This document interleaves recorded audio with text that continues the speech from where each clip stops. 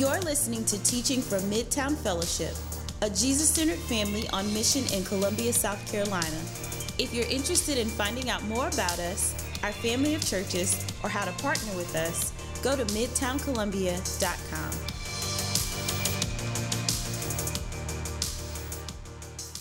As I said earlier, I noticed we have some guests with us in the room. Thank you so much for being here to worship with us this morning. Amen. Amen. We're glad you chose to worship with us, whether you join us in person or join us online. Thank you so much for worshiping with us this morning. If I haven't had a chance to meet you, I go by Ant. I serve as the pastor here at Midtown Two Notch. We're in the middle of a sermon series through the book of Acts, as we're looking at what it looks like for us to live as who Jesus called his disciples to be, as his witnesses. What does this mean? What might this look like in our lives? What can we find from God's word that helps us as we seek to live this out? I want to start by sharing a story with you. There's a pastor I know, his name is Michael. He was just sharing recently with me about a conversation he had with a man in a restaurant. He's sitting there, I believe he was with his family, and he just said, I felt like the Holy Spirit was telling me, you need to talk to this man and encourage him in Christ. And you come up with all the reasons not to if that happens. But eventually he goes to the man and he says, hey, I don't know what you believe about God or anything else. I just feel like God is telling me to let you know that he loves you and that he sees you and that he cares about you. And he says the man just broke down crying right there. He just broke down crying. He said, that's exactly what I needed to hear. I've been feeling so all alone. And he was able to share more and more about Jesus with this man right there in the restaurant. Throughout this series so far, the reality that God has sent his Spirit to us to make us his witness obviously has been an ongoing theme. We've seen it since chapter 1. Today, I want to talk a little bit about following the guidance and the work of the Holy Spirit as witnesses of Christ. Today, we'll be looking at the story and the verses I just read, and in a little bit, we'll get to verse 26, where God leads Philip, this witness of Christ, to a place where there will be a wide open door for him to clearly share the good news of Jesus. And I'm trusting that God would use this passage in our lives today to, one, open our eyes to the doors that he opens for us, and also to encourage and equip us to walk through those doors and clearly explain the good news of Jesus Christ. Let me give you a little bit of context about this particular passage before we get to verse 26. So if you remember last week, we talked about a man named Stephen. He stood for Christ. He was stoned for his stance for Christ. We talked about a man being there named Saul. What happened after Stephen's death was Saul continued to kind of lead this charge in persecuting Christians. And because of this intense persecution, the Christians fled from Jerusalem. They had been in Jerusalem primarily at this time, sharing the good news of Jesus. God had been growing the ministry there. And so they spread out. They spread out to Judea. They spread out to Samaria. And that's where Philip is, where we find him today. But I need to make sure we remember exactly what I said was the thesis of this book in the Bible in Acts chapter 1, verse 8, where Jesus tells them, you will be my witnesses in Judea and in Samaria and to the ends of the earth.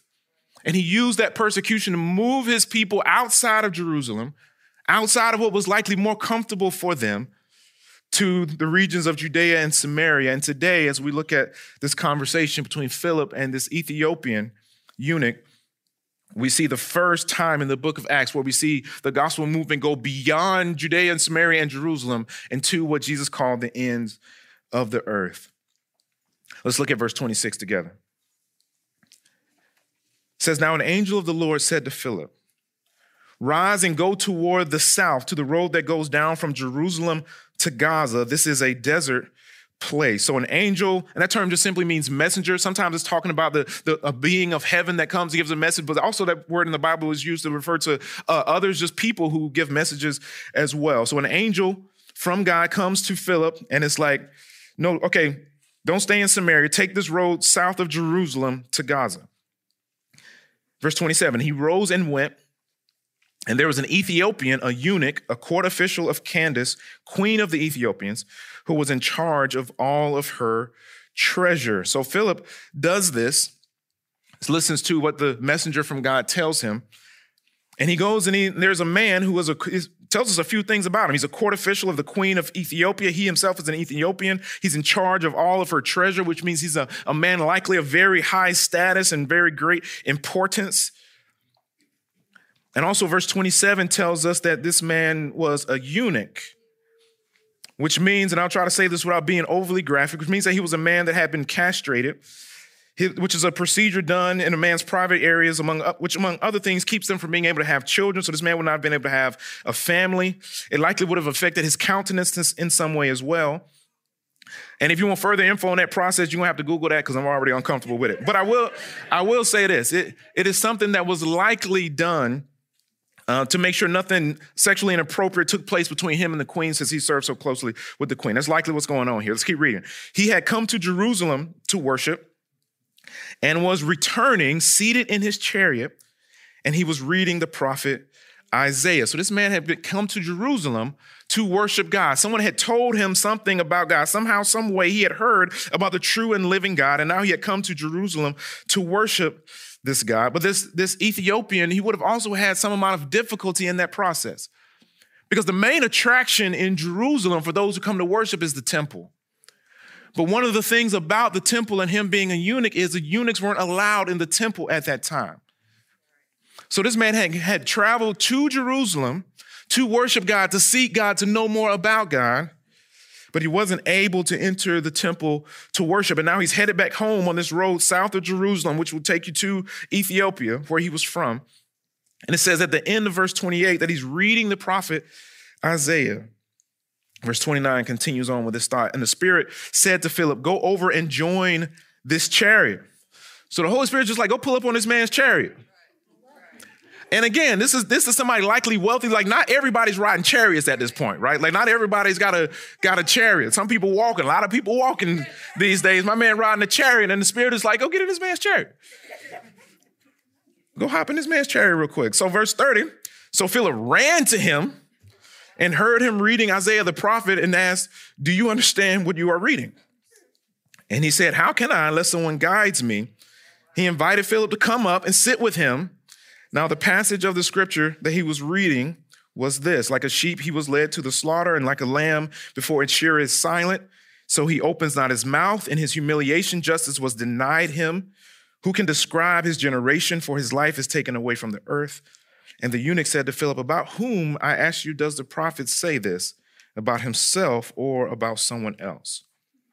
So essentially, if you're not familiar with the prophet Isaiah, this was a prophecy written over 700 years before Jesus' death that is about Jesus dying and why he died and what the purpose of that was. And you can just see the Holy Spirit is driving the mission forward. Don't miss that the Holy Spirit tells him to go to this chariot. And the Holy Spirit I like to say, the Holy Spirit is the greatest missionary.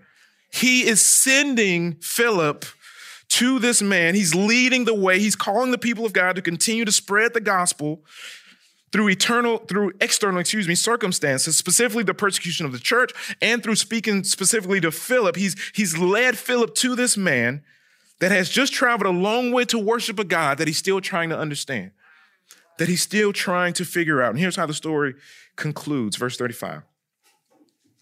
Then Philip opened his mouth, and beginning with this scripture, he told him the good news about Jesus. And as they were going along the road, they came to some water, and the eunuch said, see, here is water. What prevents me from being baptized? And he commanded the chariot to stop. They both went down into the water, Philip and the eunuch, and he baptized him. So this man becomes a believer in Jesus. I have 3 specific points I want to get to in a second that I think will help us in seeking to follow the Spirit's leading as we serve as his witnesses. But first, something I want to make sure I clarify real quick. So this Ethiopian, this man of African heritage, is the first Gentile that we see in the book of Acts become a follower of Jesus. And I think this is worth celebrating with great joy, because here we see that the gospel of Jesus is for everyone. It's just as Jesus said was going to happen. He said, you're going to be in Jerusalem, then you're going to go to Judea and Samaria, then you're going to go to the ends of the earth. So no matter your background, no matter your creed, no matter what you've done, the gospel of Jesus is for you. Salvation from the kingdom of darkness, salvation from sin is for you. No matter your ethnic heritage, no matter your race. To my brothers and sisters of color in the room and those joining us online as well, there are some who would tell you that Christianity is the white man's religion. and that it is only introduced to black people and other people of color as a means of oppressing black people. I'm here to tell you today, we see it in the word right here. We see it in the word at other places in the Bible right here. The first place that it goes after Jerusalem and Judea and Samaria is to Africa. It's the first place that it goes. The gospel is for everyone, every tribe, every tongue, every nation. And one day we all will stand around the throne and see representatives from every tribe and every tongue and every nation worshiping our God. This is what Jesus promised will happen, and we get to see a beautiful story of how that begins to take place right here in Acts chapter 8. So the 3 points I want to make, and I'll be done today. Point number 1, expect the Holy Spirit to prompt and use you. As far as takeaways from this passage, expect the Holy Spirit to prompt and use you. We see it here in Acts chapter 8. The Spirit's like, go talk to this man. And here's the thing about Philip. Philip wasn't one of the apostles. We see a little bit earlier, Philip was ordained as a leader in the church, but he was not one of the original 12 apostles. This was a faithful brother that they said, this man needs to be leading in the church.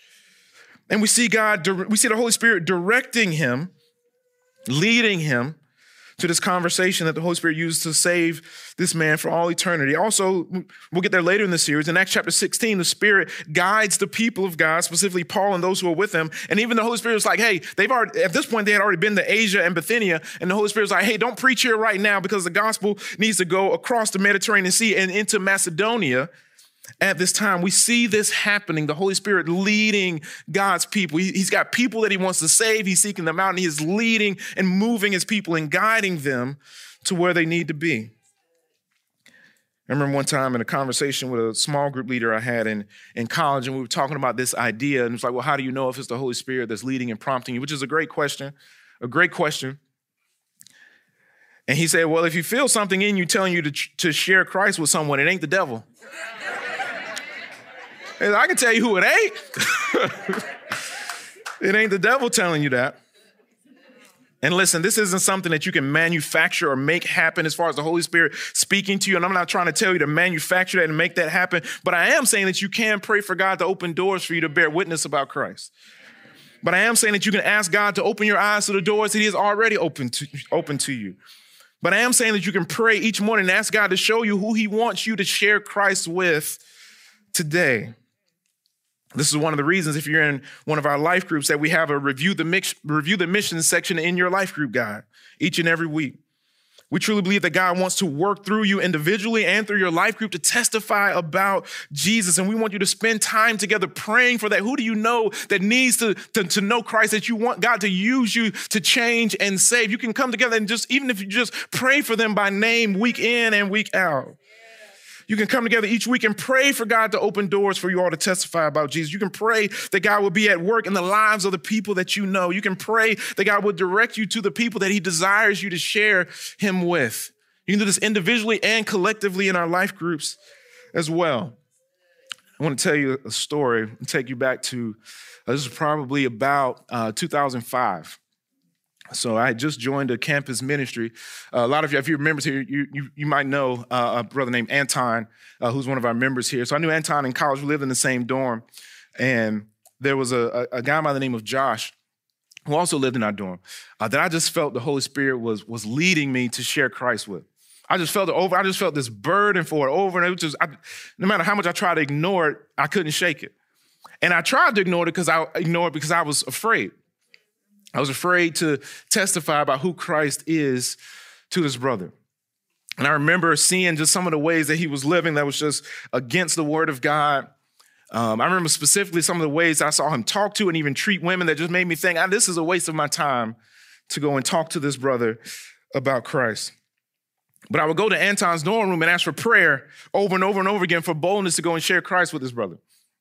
So eventually one day I'm in the student center, the Russell House at USC. And I see him, and he's talking to some of his friends, and it was like loud, and it was just like, it felt like, everyone there is having a good time, just laughing and stuff like that. And so at that time, I felt the Holy Spirit was saying, now, this is it, now.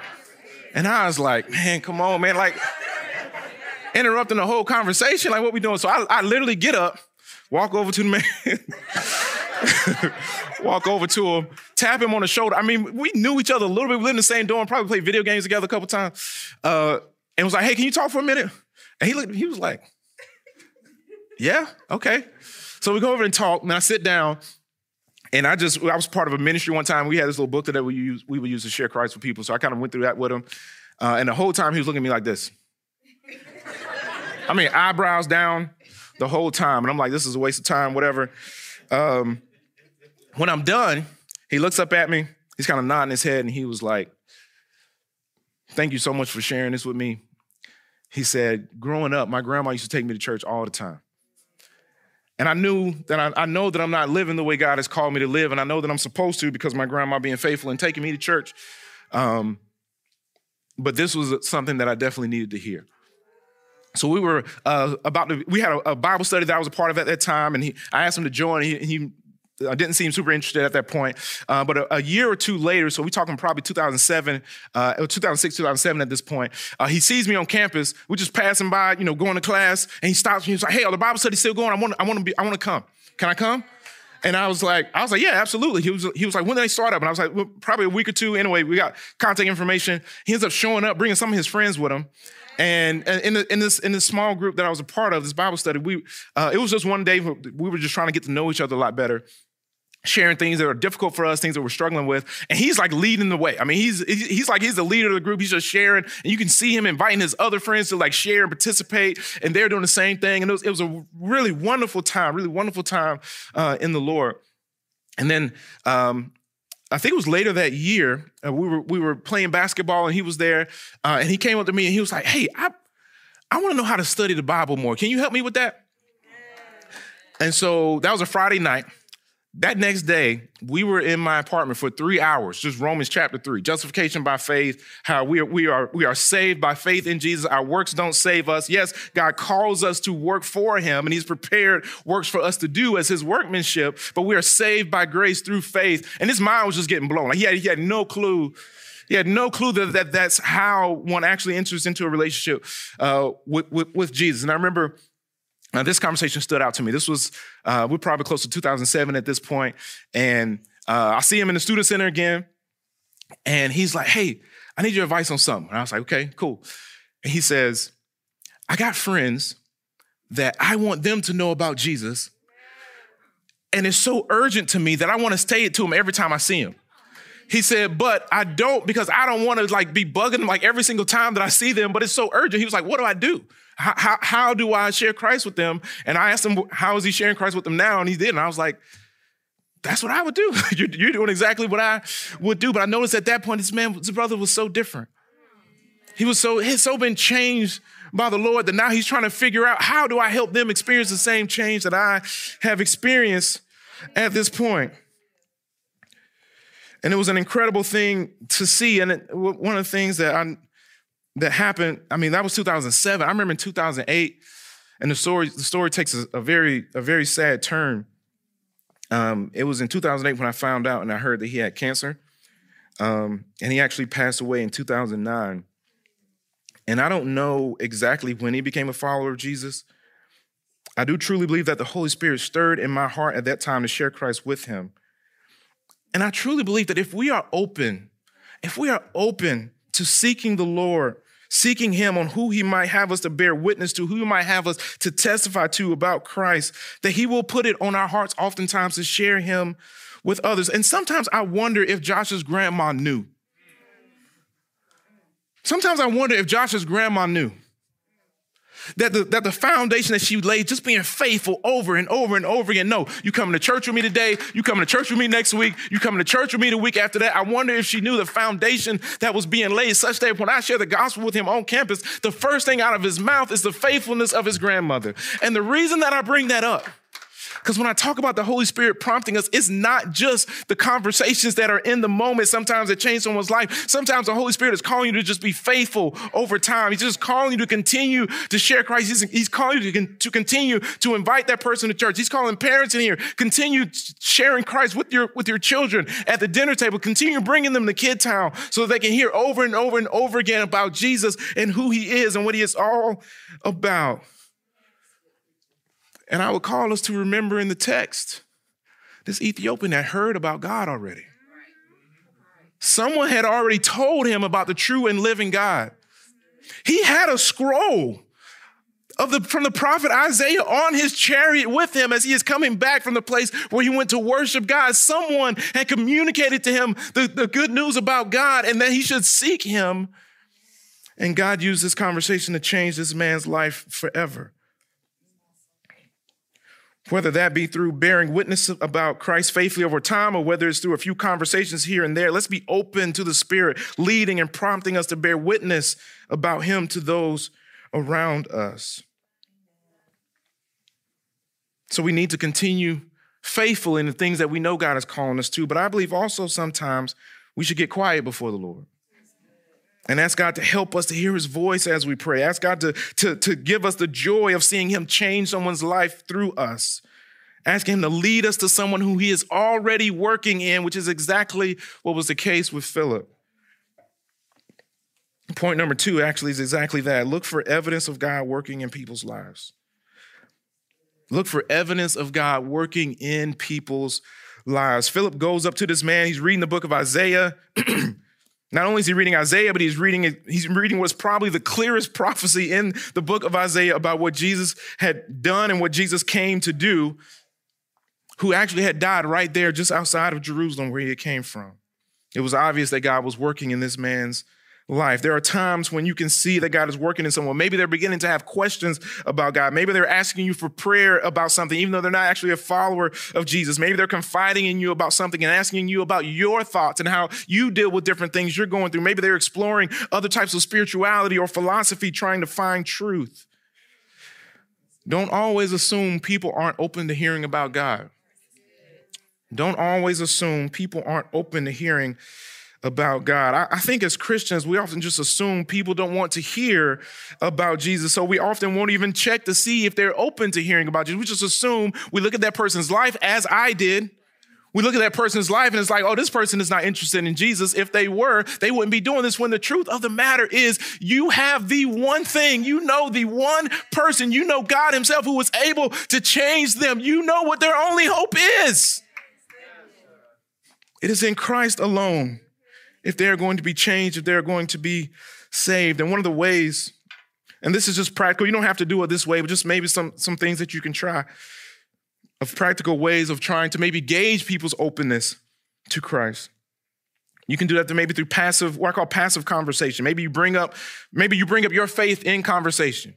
You just bring it up just to see how they respond to it. Maybe you let people know that you've been praying for them and see how they respond. Do they respond favorably to these things? Maybe you bring up how your faith in Jesus is a blessing to you just as you talk about your life. This is just passively bringing up in conversation. Or maybe through more active questions. Maybe you intentionally ask them about their beliefs. Do they have any type of spiritual or religious background? Or how do they deal with the difficulties of life? How do they feel about Christians? How do they feel about Jesus? How do they feel about the church? Maybe it's a way of gauging people's openness to Christ. Another way that you can do that is through intentional invitations. Maybe you invite them to hang out with your life group. Maybe your intentional invitation is you're inviting them to worship with us on a Sunday morning. We want to move in step with what the Spirit is doing. And sometimes it's obvious, like the case with Philip and the eunuch, but it's not always like that. Sometimes it's helpful to be intentional about seeing where people are as far as their receptivity to hearing about Christ. So the main point, I believe, of this text is about God using Philip, using the persecution and the suffering of the Christians at that time to continue to make sure that the gospel is being spread, not just in Jerusalem, Judea, and Samaria, but even to the ends of the earth and specifically here to Ethiopia. I just want to be clear. I believe that is the main point of this text. But I also want to point out that I believe we see God using Philip's sensitivity to the work of the Holy Spirit to minister the gospel of Jesus to this Ethiopian man in a way that is very relevant and personal and special to this Ethiopian. I want to explain what I mean. See, this man, like I said earlier, was a eunuch, wasn't able to go to the temple to worship. But on his way back home, Philip told him about the one whose death caused the veil to be torn in the temple. Philip was able to tell him about the one who not only caused the veil to be torn in the temple, but through faith in him, as Paul talks about in 1 Corinthians, our bodies now become the temple. Now, here's the thing. This man was not able to get into the temple because of something that had been done to his body, but now because of faith in Jesus, his body has become the temple of the Holy Spirit, and the presence of God, which came to the people of God through the temple, is now inside of him. Then not only does Philip answer this man's questions, but now the very thing that likely could have caused him to feel excluded, which is his body, now has become the very temple of God. It now houses the very presence of God himself. You see, the gospel was presented to him via the sensitivity of Philip to the Holy Spirit in a way that was very personal and I believe very meaningful for him. This man who suffered under having his body mutilated is reading about a Savior who can relate to him in his suffering that this man has endured. Let's look at what it says in verse 32. Now, the passage of the scripture that he was reading was this: like a sheep, he was led to the slaughter, and like a lamb before its shearers is silent, so he opens not his mouth. He was reading about a Savior that had suffered the mutilation of his body, and the eunuch himself had experienced that same thing. He was reading about the very one who understood him more than anyone else, because Jesus also was looked down upon him. They didn't want him in the temple, and they even crucified him outside of the city of Jerusalem. Verse 33, in his humiliation, justice was denied him. Who can describe his generation? For his life is taken away from the earth. God was using Philip's sensitivity to the Spirit to share the good news of Jesus with someone in a very personal way. And I just can't help but wonder what God would do in and through us if we are open to the same thing. I can't help but wonder what he would do through our life groups and through our church if we continued on following in Philip's example. I wonder who you know that God wants to meet in a very personal and relevant way. I wonder who is feeling unloved that God wants to share his love with. I wonder who is feeling downcast because they feel as though their life has no purpose, that God wants to uplift and infuse their life with the purpose that they were created for him, for his glory, that they might know him and be about the work of building his kingdom. Saints, in closing today, I want to go to my third point of a takeaway from this passage, and that is expect God to work even in difficult times. Expect God to work even in difficult times. I don't want us to miss the fact, something that I believe can fly under the radar in this passage, and that's that the context of this whole occurrence is suffering and confusion and difficulty and pain. As I said earlier, this is likely a time of grief for Philip. As someone who was ordained as a leader in the church right alongside him at the same time as him had just been murdered, that the church is being persecuted, that this tight-knit family that we talked about in Acts chapter 2, that we talked about in Acts chapter 4, and how much they shared everything together. Now they're all scattered away from each other. They're in different parts of the regions that are around them as they go about sharing Jesus. This is likely a very difficult time for them. This is likely a time of grief, and this is likely a time of difficulty for the eunuch as well. He had just come to Jerusalem so that he could worship God, and once again, he goes there. He's not allowed to enter into the temple, and there's a time of confusion. He's just reading the book of Isaiah, coming home on his way back to Ethiopia, not understanding what he is reading.